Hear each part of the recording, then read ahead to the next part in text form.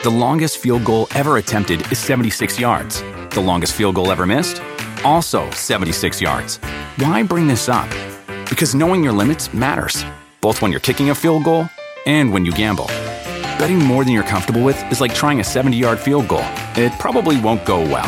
So set a limit when you gamble and stick to it. Want more helpful tips like this? Go to keepitfunohio.com for games, quizzes, and lots of ways to keep your gambling from getting out of hand. Do you want a beautiful lawn? Enter TruGreen, the easiest way to get a great lawn. Just water and mow, and they'll do the rest. Weed control, fertilization, aeration, and more. TruGreen is the official lawn care treatment provider of the PGA Tour, and they have a verified best price, which guarantees you the lowest price with no compromise on quality. You do you. Let TruGreen do your lawn care. Visit TruGreen.com, TruGreen.com, to get the best lawn at the best price with the best people. Guaranteed. Talk is Jericho, baby. Talk is Jericho. Talk is Jericho, mama. Talk is me. All right, welcome to Talk is Jericho. It's the pot of thunder and rock and roll, and we're doing some true crime today. My longtime friend, actor Paul Walter Hauser, who just took a guitar shot on AEW Dynamite a few months ago, just won the Golden Globe for his betrayal of serial killer Larry Hall in the Apple TV series Blackbird. Now, if you haven't seen it, you need to check it out. He did an outstanding job playing the super creepy killer who was never actually convicted of murder. This is true. He's suspected of killing up to 50 women between 1981 and 1994, actually girls, teenage girls and less, between 81 and 94 when he was finally arrested. He's currently serving life in prison without the possibility of parole, but not, like I said, for murder. It's a fascinating case. So I got John and Jamie returning from True Crime Cast back on the show, talk about this one. They got details about Larry Hall's childhood, how his love of Civil War and Revolutionary War reenactments aided in his killing spree, and how growing up near a cemetery and digging graves at the age of 12 likely affected his development. How could it not? They talk about how Larry was arrested and what he was actually convicted of, and how that led the FBI to recruit another convict, Jimmy Keene, to help them get a murder confession out of Larry. We discussed the real-life case and circumstances versus what was depicted in the TV series, what was spot on and what was made up for dramatic effect. We share our own theories about justice and how the case was handled. So John and Jamie from True Crime Cast and the case of Larry Hall are coming up. So is Fozzie's spring tour. We start tomorrow night, March 23rd in Bloomington, Indiana. Then we go to Hobart, Indiana on Friday. We are in Milwaukee on Saturday, Cincinnati on Sunday, Johnson City, Tennessee. That's the first leg of the tour, and we're rolling all the way through April 17th. Lots of those dates are sold out already, but don't worry, we added more shows. We're coming to the West Coast with Ugly Kid Joe. We start again May 4th in Los Angeles. We're hitting Las Vegas, Albuquerque, Houston, Dallas, Tampa. To see the full list and all ticket information, go to FozzieRock.com and come to the Fozzie VIP meet and greet. One of the best in the biz. We will meet you, take pictures with you, sign autographs, even play a private sound check for you. And one lucky VIP will get a chance to sing with us if they so choose. So go to FozzieRock.com for all ticket information and VIP, and we'll see you tomorrow night in Bloomington, Indiana. All right, let's go to FozzieRock.com to get those tickets, and let's stay right here for the strange and crazy case of serial killer Larry Hall with John and Jamie from True Crime Cast right here, right now on Talk is Jericho. All right, coming back to the fold here for probably, I don't know, the fourth or fifth time, John and Jamie from True Crime Cast. You guys are going to need to get some green blazers or something for being here so often. Hey, I'll take it, man. Thank you for having us. There's a club of some kind. Count us in. I'll just give you free tickets to AEW. How's that sound? Worth it. It's worked out great for us so far, so keep it coming. So we're always looking for interesting topics, and I actually approached you guys about this one. Usually you guys have ideas for me, but I watched Blackbird because my friend Paul Walter Hauser, who I've known for years, obviously won a Golden Globe for his performance, and I've been a big fan. I didn't really know about Blackbird. I didn't even know what I was getting into. I just knew that Paul won the Golden Globe, and anything he does I enjoy, so I just turned it on and started watching.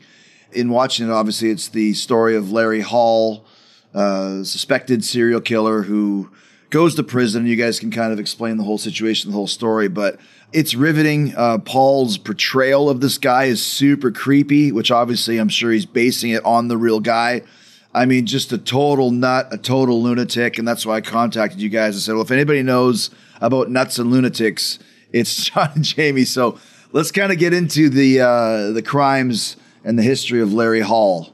Yeah, you certainly. And we're talking about nut jobs. This is a big one. Before you get into it, were you guys familiar with this guy before Blackbird or before I brought it up to you? Because I know you always do extensive research, but did you know anything about him from beforehand? No, I hadn't. Wow. So I watched Blackbird on your recommendation. First off, amazing series. Yes. But no, so that led to all the research. So fascinating. And to be honest, as we look over cases, like Larry Hall's an easy name to pass over. It's like a very generic name. There's very little actually legally. There wasn't a ton of time in court. There's not a lot of court transcripts, but the story. As a matter of fact, when you text me and say we've just finished our Larry Hall research, I was like, well, who's Larry Hall? I had to actually look it up and go, oh, yeah, the Blackbird guy. So you're right. It's a very nondescript name. It's almost like we picked up a rock and found this very ugly insect underneath. Because like you said, this guy is as bad as it gets. He really is. And the way they portray him is absolutely perfect. But to let you know how he got to where he was in prison when the series started, he was born in Indiana in 1962. He was a twin. And I know the show talks about having a brother. It was actually an identical twin named Gary. Uh-huh. Larry was very different. I know in the show they didn't look alike. They do look a lot alike, but Larry was not really healthy when he was born.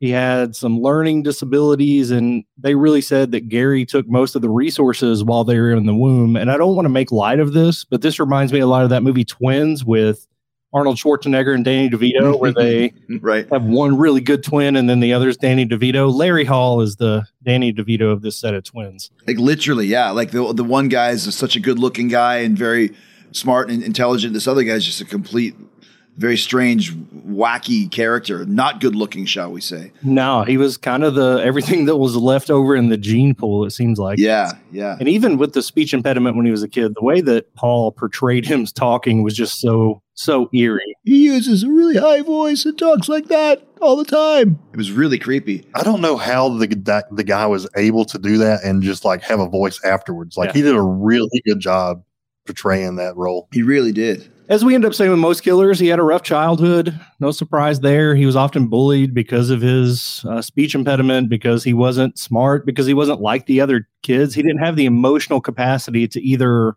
relate to them and make friends or to deal with the consequences of not having friends. So a rough start. I feel like we have to say that every time, but it's very common in all the killers. Not a great childhood. Yeah. So let's talk about his dad for a little bit. His dad was a caretaker of a cemetery. And in fact, the family lived pretty much right beside the cemetery. So the family could kind of take care of it. And his dad was like a grave digger. Again and again, we see this for serial killers. At some point in their childhood, there's a fascination with death and around death. And we just kind of wonder, is this where Larry started with his dad being a caretaker of a cemetery? And while this is completely a different situation with Hall, he lived a life where he was constantly surrounded by death because of this role. And around 12 years old, he got involved himself. His dad would make him dig graves. And that's portrayed in the role or in the series as well. So Larry had a low IQ. He was subjected to bullying. And if you watch the film, it makes a lot of sense. And he was repeatedly abused by his dad, who was also an alcoholic. You know, he was staring death in the face almost constantly because of where he lived. And, you know, when you combine all those things together, it's a formula that ends in disaster. I don't know. We were talking before we started recording. I don't know what it would be like to grow up. Like, cemeteries creep me out when I go to funerals or when I drive by. I can't imagine. Right. I guess you get desensitized with seeing it, but that's such an eerie place to grow up. Well, especially when your dad, like you said, he's a grave digger. I mean, that's, you know, we're all products of our environment, you know, and like you said, like, okay, so my dad played pro hockey. So as a result, I have a proclivity of being a hockey fan. You know, I collected the cards and I watched the games and, you know, everything hockey. So don't tell me that his dad is a grave digger and you're not thinking about graves, or he's talking about this grave he had to dig at work. And as a child, you probably come to terms with the finality of life pretty quickly. And most kids should probably not be exposed to that sort of thinking when you're not even a teenager yet. Yeah, and I think that, and he was made to dig the graves as well at 12 years old. Like, I think about my 13-year-old. Wow. First off, I don't think he could dig a very big hole. Yeah. But also he was being physically abused, and his dad was a drunk. So I wonder if when he's digging those holes, if he ever thought about putting his dad in one, because he was just an awful life. It seems that you would understand just how fleeting life is, and probably heard a lot of stories about people who, died in accidents or got killed. It probably desensitizes you to death. And we're going to be talking about this, but in Blackbird, the series, he's very desensitized. Like, there's no problem with killing somebody. Like, what's the difference? We're all going to end up in the grave anyways. Like, who knows what he's really thinking as he's digging these graves at 12 years old. Yeah, most of us learned about that from losing a pet or a grandparent, and here it is a part of his everyday life. And like John said, there are a lot of scenes in Blackbird about Larry digging graves with his dad, but it also shows him robbing graves. Yeah. And I tried my best in my research to find evidence of that. And while it certainly seems to fit the narrative of everything going on in his life, of who his dad was and who he became, there seems to be no evidence that actually took place. It was never brought up in any kind of legal proceedings, and that's not as easy to nail down as some of the other things that we do know he did, but I wouldn't be shocked if they were doing that. We do know that his dad was fired from his job while Larry was a teenager, and part of that was he was putting the bodies in the wrong grave sites. Wow. I guess if you're putting the stones up, you're digging the graves, and you're drunk, that at some point you're going to misplace a body, which is horribly unfortunate. Not only him losing his job and his son seeing that, but families, this is a huge part of families coming together is around death, of where are we going to go to this funeral? We're going to decorate the grave and that kind of thing. So much going on there. Around the age of 15, that's when we see him start getting in legal trouble. Early on, he and his brother were doing, in some parts, regular teenage stuff. They were running around town, and they would break some windows, did a little bit of vandalism.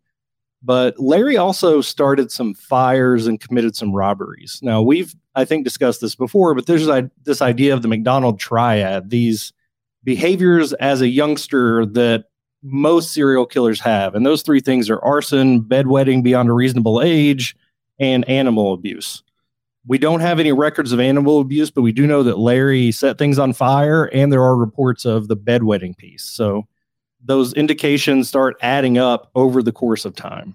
I don't know if you know this, Chris. I work with foster children for a living. Yeah, I remember you told me that a few times, yeah. A lot of times with children who've experienced trauma, and specifically like sexual abuse trauma, that manifests in bedwetting. And I've always wondered if part of that McDonald triad just results, or is a result of the abuse and trauma that Larry may have come. Sure. His first arrest was when he was 15. He and his brother had broken some windows downtown at a storefront, and the police brought them in. I mean, this is Wabash, Indiana, a small town. So the sheriff brings him in, starts to talk to them about what happened. And he had this to say about his interrogation. He said, "It took a long time before we could crack the Hall brothers.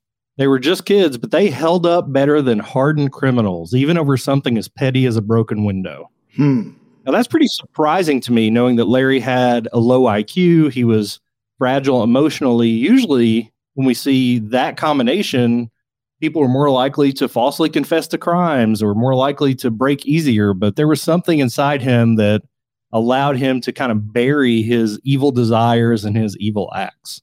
So a combination here of things continuing to build up for him to be a quote unquote, I guess, successful killer. We also find out that most of his abductions and murders were sexually motivated. And while the age isn't clear, it's reported that he lost his virginity and had his first sexual experience with a sex worker. That kind of drove him as part of walking around to find these little girls, trying to find these girls that he wanted to approach sexually. And then, I don't know if you want to say he lost control. I think he was in control, but that's when he took it way too far. And he was a teenager when he had his first experience, and that was with a sex worker. Yep. The longest field goal ever attempted is 76 yards. The longest field goal ever missed? Also 76 yards. Why bring this up? Because knowing your limits matters, both when you're kicking a field goal and when you gamble. Betting more than you're comfortable with is like trying a 70-yard field goal. It probably won't go well. So set a limit when you gamble and stick to it. Want more helpful tips like this? Go to keepitfunohio.com for games, quizzes, and lots of ways to keep your gambling from getting out of hand.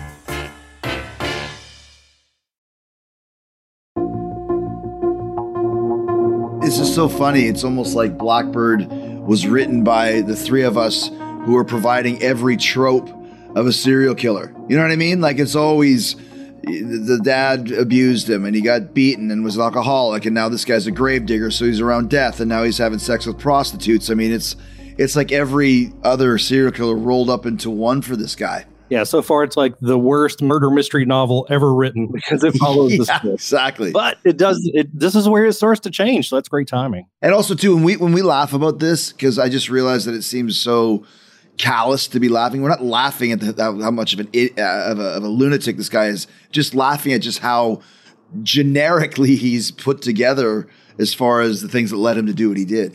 Absolutely. And while there are a lot of similarities between him and other serial killers, there are some differences.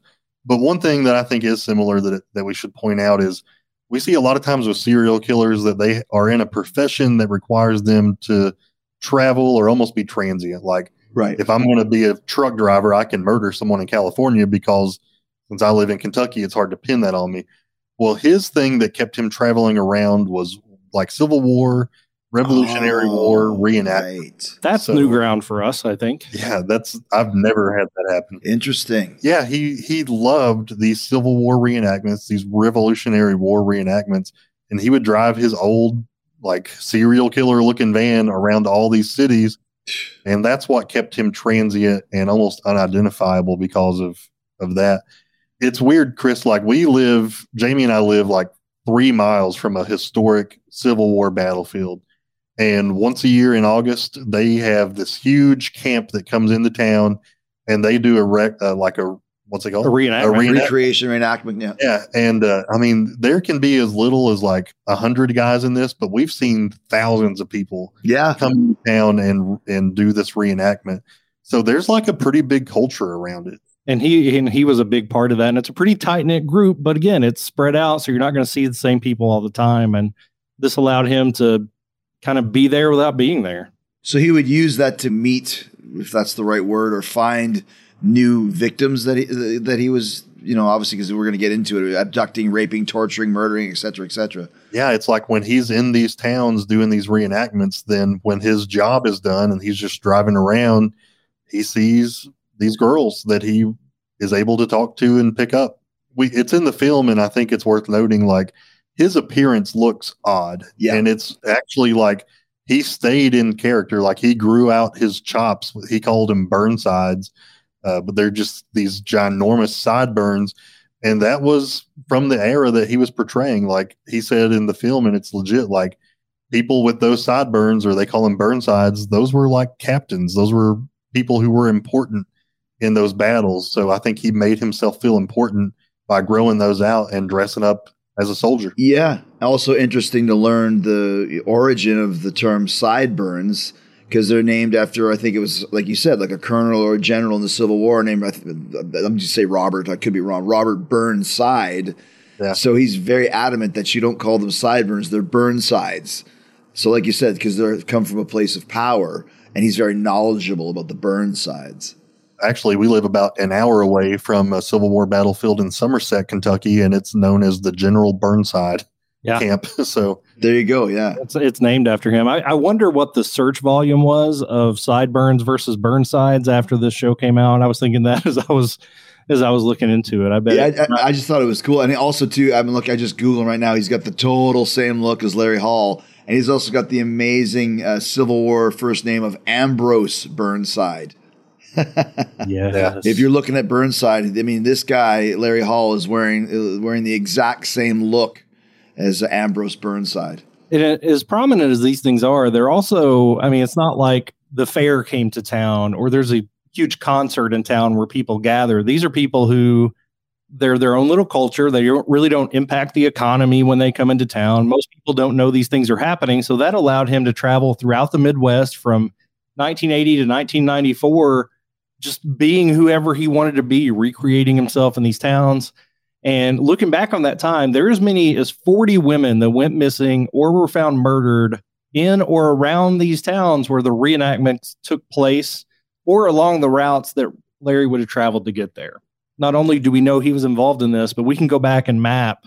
He was likely in this town at this time, and that same weekend, this person went missing. So there's a lot of correlation. It's a lot harder to prove the causation of him murdering these people, but he's suspected of most of those crimes, most of those 40 we've talked about. But at the time, he wasn't. He wasn't on anybody's radar. He worked as a janitor.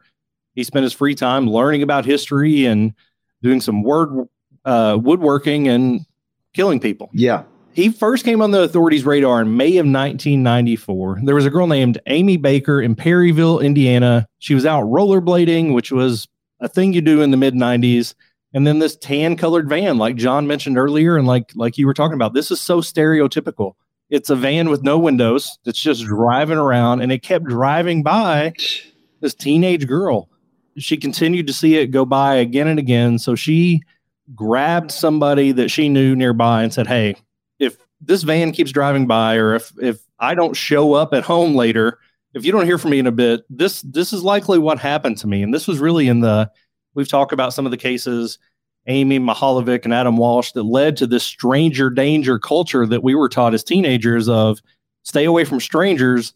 Everybody out there is trying to kidnap you. And he's part of the reason why. There were two other girls in this same area on that same day that reported being followed. And thankfully, some of them got his license plate number. Abby Rommel and Kaylin Hoskins told their families they were being stalked, and they went to police with the license plate number. And this is the first time that the name of Larry Hall had come up in connection with any type of sexual or deviant crime, aside from the vandalism as a teenager. Wow. Yeah, because they called that in, they were able to connect the van, which, like Jamie said, it was a very suspicious looking van anyway, to Larry Hall. And when they tracked Hall down the next day, he just happened to be driving by some young girls on the street.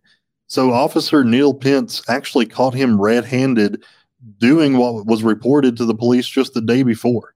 Pretty freaking convenient, right? Sure. Yeah. Right. So, but this is a situation that we see often. A criminal is confronted by police for a lesser but potentially related crime to what they know they've already been doing. So sometimes police get lucky and they stumble upon the whole story, and other times they move along to allow the criminal to keep doing what they're doing. But even with this common situation, it did not play out as expected with Larry Hall.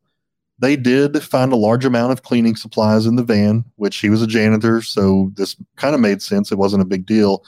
But they also found a mask, a knife, and rope. And they also found a newspaper clipping about a missing girl. And I think when you're on this call as a police officer and find these things, several red flags start popping up. Mm-hmm. So when he was pushed about what all this was and why it was in his van, he immediately confessed to the murder of 19-year-old Trisha Lynn Rattler. So he's in this situation for just a moment, basically. And the minute he's pressed a little bit, he confessed. Which is what we would expect from somebody with his IQ, with his emotional stability or lack thereof. It was a pretty quick confession. She had gone missing from Indiana Wesleyan University, so it was near where he lived, and it seemed like they had solved the case. However, yeah, exactly. Yeah, right. Yeah. They couldn't locate the body. So authorities believe that this was a false confession. And if you watch the series, several people say, including his family, he's a serial confessor, which I do think those people exist. They want the attention. They're going to say it was me, I did it. People try to claim other people's crimes. But they had a serial killer in custody and just let him walk out the door scot-free. Didn't even push him further on the supplies they found in his van. We talked about it with Dahmer. We talk about this all the time. It's the same thing that happened with fucking Gacy, and the same thing that happened with, like you said, with Dahmer. It's like, I don't understand this. Thinking about Hall, if I'm in the police officer's shoes, do you talk to a guy like this and think in your head, this guy can't be capable of this? The guy doesn't even know where he's at right now. But I think his sexual drive and everything with his IQ and his trauma history, just add all that together, and it's awful. But it sucks that they had him and they let him go. But within 5 minutes of hearing his voice in Blackbird, I'm like, oh, that dude kills people. Well, yeah. I mean, come on. I mean, I can see it with with Dahmer maybe, and then Bundy and those type of guys. But this guy, like as a policeman, just looking at his sideburns is enough to go, let's just keep him for a couple days on, we have a rightful reason to do it. And like you said, hearing his voice and all this other stuff, like it's not like this guy is a movie star. He looks weird and he talks weird and he's weird. He's a creep. He's a creep, exactly. This isn't the charismatic, good-looking serial killer that people write letters to in prison. This is the guy yeah, exactly. that our parents warned us about as kids. Yeah, don't go near the van or talk to strangers. I get that everybody makes mistakes, but especially with somebody confessing, I just don't know how you don't continue to vet that and at least keep him in custody. But like I said earlier, around this time, he was living back in Wabash, Indiana. And in October of that year, police received a call from a detective from Vermilion, Indiana, in the sheriff's department there. And it was Gary Miller, who is played by Greg Kinnear in the show. Mm-hmm. Now, this call was in part to follow up on a few attempted abductions that had happened in Georgetown, Illinois, but also to see if there was any possible connection to the murder of Jessica Roach. Now, this is the one case that ultimately got him brought in, and this is where his legal battle started. Jessica was a 15-year-old girl that lived in Georgetown, Illinois, and she had been seen last on September 20th of 1993 by her sister Mindy as she was walking down the street pushing her bicycle. Later that day, a bus driver whose name was Daryl Morgan saw a nice bike laying right in the middle of the road. So he stopped his bus, checked it out, saw that it was in good shape, and he reported it to authorities, and they immediately realized that Jessica, again, this is a small town, had gone missing. Her body was found in a field about 2 months later, and it's reported that a man was walking out in the field alone and then left in a tan-colored van. And this tan-colored van is how he kind of got tied back to Larry Hall. And when somebody followed out to see what somebody was doing in the field, that's when they found her remains. She was likely strangled to death. She was also beaten. She suffered a broken jaw, likely due to being punched by a much larger perpetrator. And this is a scene in Blackbird that just, it's when your skin starts to crawl and you can see Jimmy Keen's character, who we'll talk more about in a minute, start to sweat. He's talking about putting the belt around her neck and twisting it behind the tree, like just incredibly graphic. Yes. In real life, Jimmy Keen, who was there to try to get him to confess, had to almost be approving of what he was hearing. So a brutal death of this 15-year-old girl. And they thought that Larry Hall may be attached to it. So this is how the investigation, thanks to, again, Gary Miller, who started all this, into Hall, that hopefully saved a lot of lives. Yeah, so when Gary Miller was following up on the tip about the tan-colored van, Larry Miller, of course, came to mind. And when Gary Miller contacted the police station in Wabash, they had a very interesting question for him about Jessica Roach. They asked, did there happen to be a war reenactment in town near the time of her disappearance? And knowing a bit more about Larry Hall, officers in Wabash knew about his war obsession. And as it turns out, they were right. The weekend of September 19th, 1993, there was a Revolutionary War reenactment at Forest Glen Park. And that park was just 5 miles from Georgetown, Illinois. Wow. So Detective Miller went to Wabash and he met with Hall about the disappearance and the murder of Jessica Roach. And just like before, when he was questioned about it, he immediately confessed. And there's a scene in the show, and it actually happened. Gary Miller showed a picture of Roach to Hall.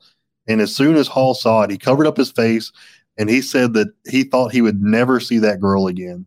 There you go. I mean, slam dunk case. Yeah. Such a common tactic by detectives too. Like, let's show them pictures and see their reaction, and they can tell so much from that. And it seemed like he reacted like a killer would. Well, a lot of times you're just looking for body language. Like, how does this guy present when he sees a picture? But he even says verbally, I thought I would never see her again. So you put yourself with the victim, and that's perfect.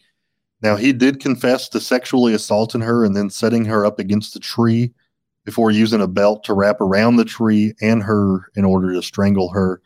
And this time, the confession was not ignored. This investigation by Gary Miller was spot on. He was a great detective. Hall was always really soft-spoken. We kind of mimicked his accent earlier. Or I don't know if accent's the right word. His cadence of speaking, he rambled a lot. So his confessions were a lot like that. They were all over the place. He was speaking. Sometimes he would just throw in some historical facts about why he was in town. It was hard to follow the details of what Larry was saying. And even when he was confessing and telling the truth, it was hard to separate fact from fiction as he was retelling these stories as he could view it in his own mind's eye. Like a lot of killers, he tried to justify what he did. He convinced himself that these girls wanted to have sex with him. She looked at me, so she must have wanted to have sex with me. Right, of course. But then he would say they got mad, and then they started being mean to me when I went too far or when I touched them in a certain place. So that's when he punished them for being mean. And that's how he justified all of this to himself and to people he talked to. Like before with Tricia Reitler, he would recant pretty quickly. And unfortunately, he had some ground to claim that his confession maybe was coerced. We talked about that. There were no notes taken at all during his interrogation. There was no recording of his confession to anything that he did with Jessica Roach. I've seen that in a lot of cases we've covered lately is police get these confessions and what they end up doing is just typing out a statement for the person to sign. But how easy is it to say, yeah, I know I signed it, but I didn't say this? Or with the technology we have, we should record everything, right? Yeah, and with his low IQ, I mean, did he actually take time to read everything? Was he physically able to read everything and understand what he was reading? So, yeah, I wish I could have saw recordings in that situation. Absolutely. The longest field goal ever attempted is 76 yards. The longest field goal ever missed? Also 76 yards. Why bring this up? Because knowing your limits matters, both when you're kicking a field goal and when you gamble. Betting more than you're comfortable with is like trying a 70-yard field goal. It probably won't go well. So set a limit when you gamble and stick to it. Want more helpful tips like this? Go to keepitfunohio.com for games, quizzes, and lots of ways to keep your gambling from getting out of hand.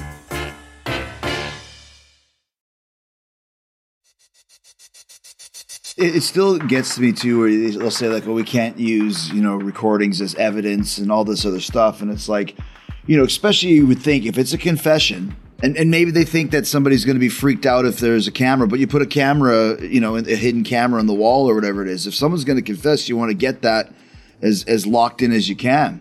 Yeah, absolutely, and it leaves so much room for error when you don't do that. And they didn't do that here. The FBI agent typed up the statement, he signed it, and apparently, in this rambling, he confessed to killing a lot of girls. He said, I saw so many girls, but I don't remember which ones I hurt. Right. There's a big quote from that. So with the signed confession, he was booked for kidnapping, not murder, not rape, kidnapping Jessica Roach, and he was booked on November 16th of 1994. He had confessed to her murder. That was part of the confession, but the evidence only supported the kidnapping, and they wanted to make sure they put him away. So he was indicted in September. There were some newspaper clippings found at his house about Jessica Roach, in addition to the knife and rope and everything found in his van. So that was the evidence they went with. They had the confession, they had the newspaper clippings, and what they could find in his van. The trial took place in June of 95, where his attorneys tried to get his confession thrown out. In recanting, he said, I was just telling you about my dreams. These are stories. This is what I dreamed about. I told you a story, and you wrote it down. That didn't really happen. But they allowed it to stay in the trial, and the confession was presented to the jury. The defense argued unsuccessfully that his IQ was too low, he had personality disorders, and he was susceptible to a false confession. And I think in 2023, that's a strong case for a false confession. And they may have gotten it to go through then, but they didn't hear. Wow. They said there was no false confession. He was convicted after an 8-day trial and given a life sentence for the kidnapping. I'm going to emphasize that. It'll come back up later. Just kidnapping of Jessica Roach. He still did receive a life sentence without the possibility of parole, which kudos. I think if you kidnap a kid, you should go away for life. A lot of times people don't, but that's a good sentence. But people were still worried that the conviction wouldn't stick. And that's kind of where we get to the plot of Blackbird. So that sentence is like really, really harsh for a kidnap. I know kidnapping's bad. I'm not saying that. But to receive life is almost unheard of for a kid. It's uncommon. Charge. Yeah, I agree with you. So like you said, though, now we get to the plot of the show, Blackbird, and explain exactly what the plot of the show is. Like Jamie said, Hall had a legitimate chance of getting his conviction overturned. He had a low IQ. He was very vague on the details of his confession, and he immediately recanted. So those are qualities that are common with overturned convictions based on primarily confessions. So there's a chance that the appellate court could rule that the confession should not have been allowed and that he would get a new trial. So Prosecutors were also trying to connect Hall to several other murders that matched up with his MO. If they could get evidence that he committed multiple murders, then they would ensure that he would be locked up forever and his chance of appeal would go away. And they could give justice to the families of several missing and murdered young girls. And yeah, like you said, that's where the premise of this show comes in. So in 1996, the FBI got involved with this case. There were suspected murders in several states, so it crossed state lines. The FBI was involved.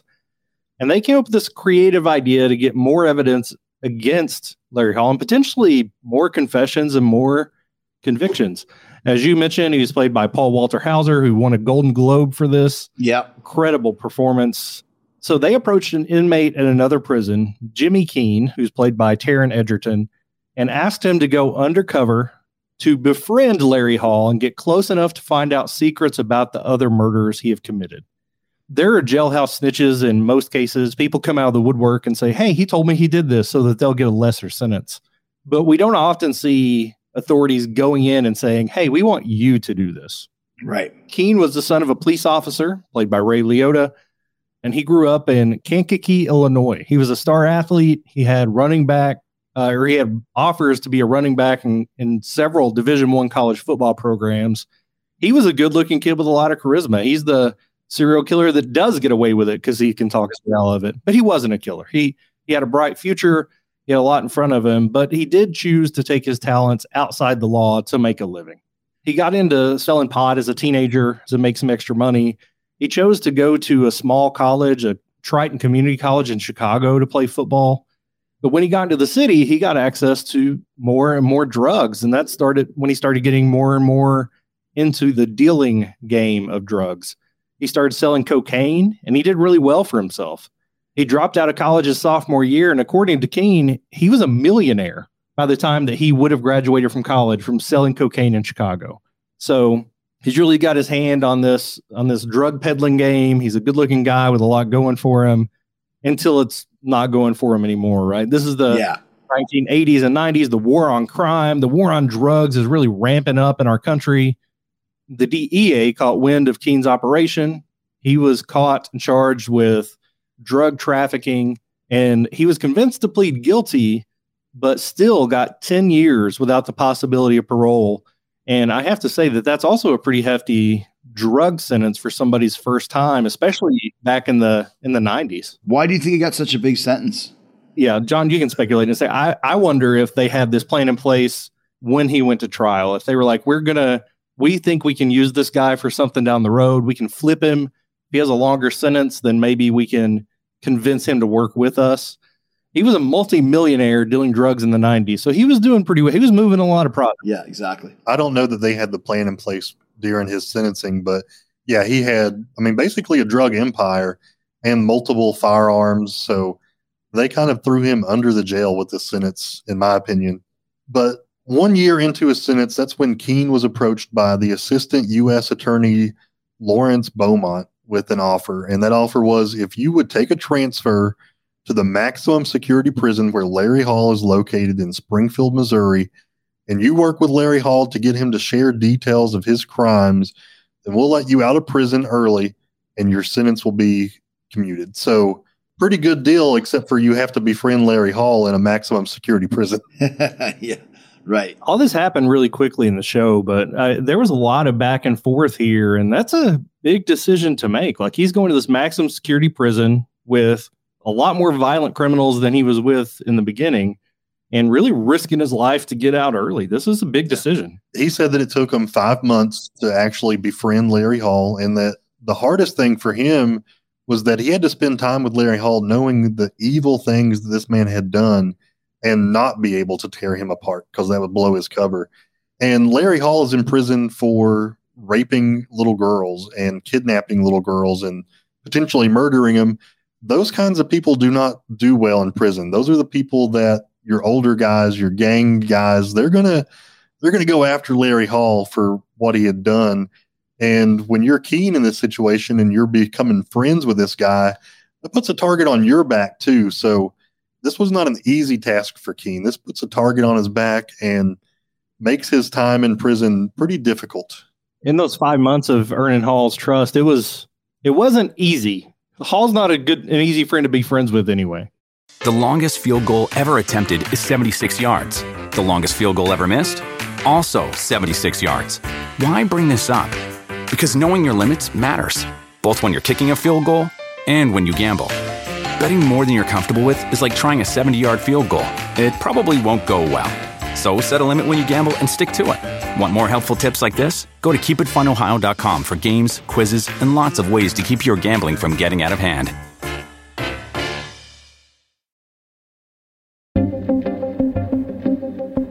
It is very much like a movie that they. It reminds me of like when you play baseball as a kid and you go have a conversation with the pitcher and you come back with the ball in your glove and the guy comes off and you tag him. It's like, is that even legal? Like, are you allowed? Right. And that's kind of what I felt with this, but obviously it was. And just think about this guy going to maximum security.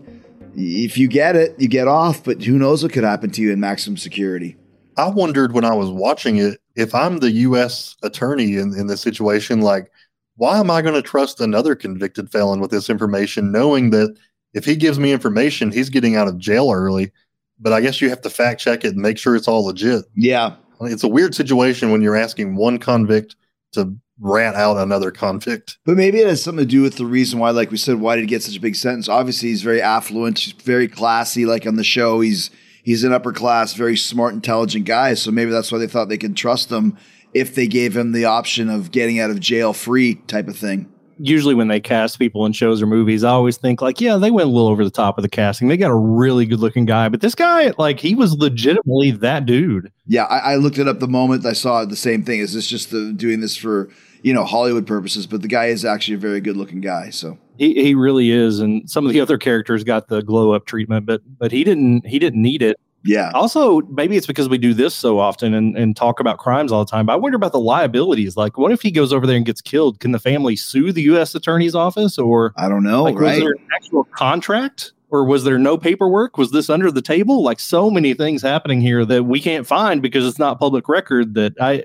was like, can they really do this? But they absolutely did. Yeah. So once he felt like he had Hall's confidence, he told him that I'll still be your friend. Just you can open up to me about things that you've done.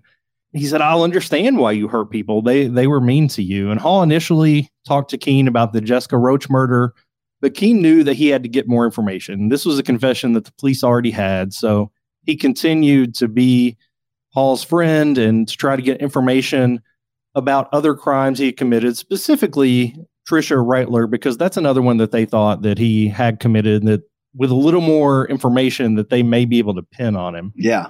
And eventually Hall went into every detail of the crime. He talked about how he kidnapped Trisha, how he sexually assaulted her, how he killed her, and how he buried her in what Hall called the best grave I ever dug. Right. Which is an eerie sentence, but also he used to be a grave digger. So it's got a lot more meaning there. Double connotation there. Yeah, exactly. But there was no precise location of the grave, and we really don't get that for any of his victims. And I wonder how much of that is just him really not being smart enough to get back there when he was doing these confessions or to identify where those things happened. So after this, it didn't play out exactly like we saw on the show, but Keene did see a map that Hall had drawn. There were several red dots scattered around Illinois, Wisconsin, Indiana, and there were also some carved falcons there. In the show, it's laid out on a table and there's this mood music and it's presented. But what actually happened was a little more, probably faster. And he saw him drawing on the map and he said, yeah, these are just spots that are special to me. What are the birds for? The quote was, they're there to watch over the dead. Wow. Most of the series was so accurate. And this is one of the things that they got pretty right, except for the setting. I don't think it was in a big room on a table or anything like that. But there was a map that was never recovered. There were bird carvings. So that's kind of how it got the name Blackbird. He said, my brother will paint these when I send them to him. Right. But they represented the locations of the buried bodies. And even on the map, later Keene would say that the red dots represented hundreds of miles. So it's not like there was a precise location on these maps. It was like somewhere around here, I buried a body. Somewhere around there, I killed somebody. So he confessed to Keene, I've killed a lot of people. These birds are here to watch over them. And Keene at this point thinks, I've got what I need. In the show, he loses it and causes a big scene. Yeah. That actually happened in real life, but he didn't fight Hall. He didn't injure him in any way, but he did go off on him verbally, and it made a huge scene. And when he did this, a couple of things happened. First of all, he blew his cover. So the relationship that he had worked hard to establish with Larry Hall was done. There was no way to repair that, and there was no way to get any more information from Hall. And he really hadn't gathered evidence about the other murders except for an alleged jailhouse confession. And the other thing that happened in Keen's tirade was that he got thrown into the hole. He got thrown into solitary confinement, and that actually happened, in the series, but also in real life. Yeah, he wasn't able to contact his FBI, because keep in mind, he's in this prison, and nobody knows why he's even in there, or knows the real reason why he's in there, except for his FBI informant. I think maybe one person in the jail, and he couldn't get a hold of them. No one believes him. What's he going to say, right? He has the one contact. He has to wait for his time on the phone. There's no special treatment, no special circumstances. And he calls and leaves a message, and the FBI agent was on vacation. Somebody was supposed to say, if Jimmy Keen calls, let me know. And nobody did. So he got sent to the hole. Because once again, nobody can know. Right. I don't know how much it's true or not, but in Blackbird, there's a real crooked prison guard in there that's trying to get Jimmy, out to get Jimmy. And, it's like, it's very, very dangerous. He even yells at his dad for his dad showing up to visit him, because his dad was an ex-cop, and got some secret treatment to get in there quicker. So there's a lot of pieces of the puzzle in place that this guy couldn't be known. So like you said, when he gets, they think he's lying, he's in the hole for 2 weeks or whatever it is. And one more thing too, it really was frustrating that he lost his cool on that map, because like you said, he never actually grabbed the map. And then, I don't know, and you guys can tell us if this is true, in the hole, from memory, and like basically cutting his finger because they won't even give him a pencil, he draws the map on the wall. Did that actually happen? That did not actually happen. We couldn't find it actually happened. Okay. We think he just used his memory when he was able to eventually talk to the FBI. When he got out of the hole, he was able to draw that for him. But no biting of the fingers and writing it in blood on the wall. But that was so dramatic, right? That was a great scene. Great scene, yeah. So he actually did, though, remember enough of the map from memory to be able to recreate a certain portion of it? Yeah, he did. But like I said, it was the map was not exactly to scale. So the dots, basically they were able to say, well, yes, we know there was a reenactment in this city at this time. So that dot probably represents this missing girl, but it wasn't enough to locate the bodies. It wasn't precise enough to actually produce any evidence other than to relate the crimes he was suspected of to an actual piece of evidence that says, yes, he had a relation to that location. Yeah, he was able to share with the FBI about the murders of Jessica Roach and Tricia Rattler, but he didn't have any details of Hall's other murders. But this was enough to prevent the appeal from being granted, and Keen was released shortly after this incident. He only served around 17 months of a 10-year sentence because of his work with Larry Hall. So he did actually get released. So even though he didn't get the map, what details was he able to give them that got him off the hook, so to speak? So Hall provided him with some details about Jessica Roach's murder, such as the way the belt was around her neck, around the tree. It was tightened like a tourniquet, where her body was buried. Well, her body wasn't buried. That was a piece of it as well, that the soil wasn't good for burying, I think is what Larry Hall said in the series. But where she was found, the condition she was found in, what she was wearing, things that the police had never shared with anybody. So there were some pieces of information that only the killer would have, that Keen was able to provide, that he got from Hall, that was able to get his appeal, keep it from being overturned. Because he had information that only the police knew. There's no way Larry Hall or Keen could know this other than Larry Hall confessed to it. So it wasn't information to try him for any other crimes. It basically was just enough to keep him in prison for what he was already convicted of, which I guess was the ultimate goal for sending him in. So King got out and he wrote a book that Blackbird was based on. It was called In with the Devil, A Fallen Hero, a Serial Killer, and a Dangerous Bargain for Redemption. That's a heck of a title for a book. Yeah, isn't it? So he claimed that everything was worth it. He got released early, and his dad, who was very ill at the time that he went into prison, he was able to get out and spend probably 5 or 6 years with his dad before his dad passed away. So He said that everything that he risked, all the mental anguish, the torture, the prison beatings, and everything that happened to him was worth it because he got to spend more time with his dad. Right. Larry Hall went on to confess to nearly 40 murders, and some of those at the encouragement of his brother, saying you need to provide these families with peace and that kind of thing. But he recanted all of them, and they were all the same. They were all just enough to say, I think he was probably there, but just mucked up enough with his crazy ideas and off-the-wall stories that it was hard to prove, and he recanted all of them. The map was never found in the series. He mails it to his brother. I don't think that's what happened. I think it was probably destroyed after Keen saw it. That's the most likely scenario there. Now that we know his MO, his victimology, his travel routes for these war reenactments, there are over 50 cases that have not been solved that local authorities across the Midwest think that Larry Hall may have been involved in.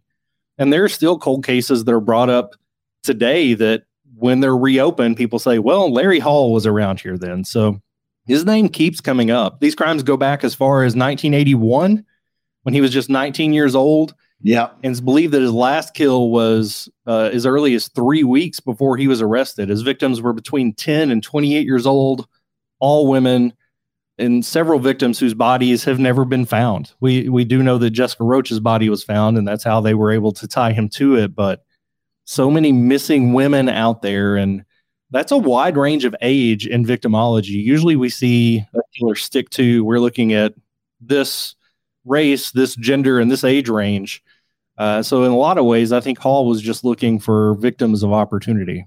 But this is the big piece here. Larry Hall, who we think killed 50 plus people, who we know killed at least 2, has never been convicted of murder. Wow. He was convicted of kidnapping, never of murder. And that's the only serial killer that, like, of course, we know, like the Zodiac. We don't know who that is. So they've obviously never been convicted. Jack the Ripper, we don't know who that is. But all the serial killers that we cover, we know they're killers because they've been convicted of murder. But Larry Hall never has, which is, to me, the most unbelievable part of all of this crazy story. The longest field goal ever attempted is 76 yards. The longest field goal ever missed? Also 76 yards. Why bring this up? Because knowing your limits matters, both when you're kicking a field goal and when you gamble. Betting more than you're comfortable with is like trying a 70-yard field goal. It probably won't go well. So set a limit when you gamble and stick to it. Want more helpful tips like this? Go to keepitfunohio.com for games, quizzes, and lots of ways to keep your gambling from getting out of hand.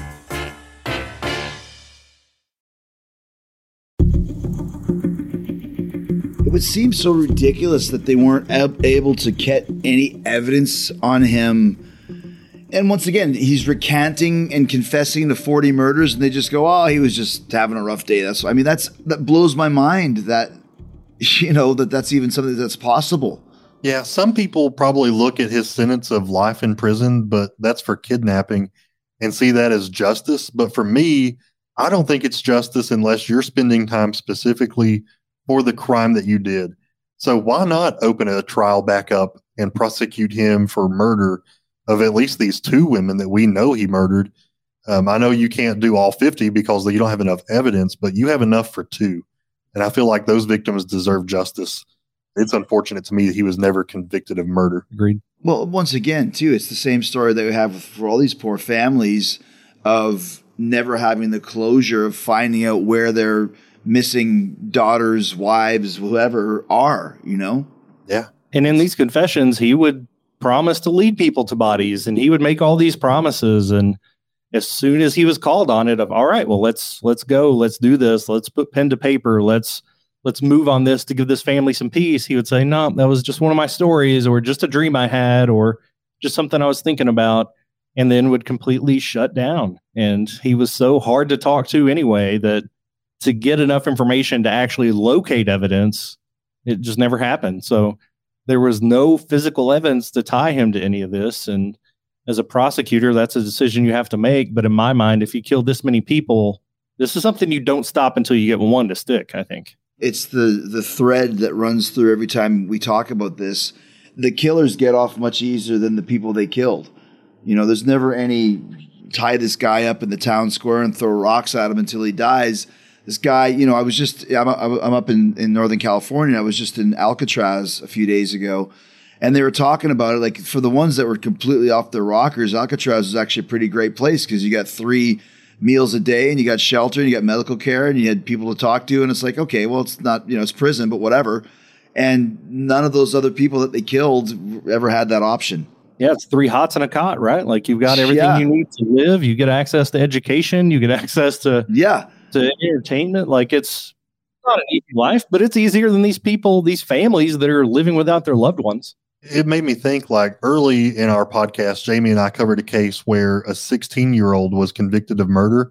The Supreme Court eventually ruled that you can't sentence a juvenile to life in prison without the possibility of parole. So you see these juveniles be released from prison. Well, what if one day the Supreme Court rules you can't get life in prison for kidnapping, like 25 years max? Yeah. This guy's going to walk free if that ever happens. I know that's a huge what if, but I think he deserves to be convicted of all the other crimes too. He's 60 years old. He's still alive. If he got out today, I think he could still do damage. Like he's still a risk to society. He's still young. I mean, let's be honest, like you said, if he's 59 or almost 60, I mean, that's only 8 years older than me, and I don't feel old at all. So it's like his whole life is basically ahead of him, like you said, with all of these things that he could have done. So it is another horrible situation. Now, let me ask you this as we start to wind down.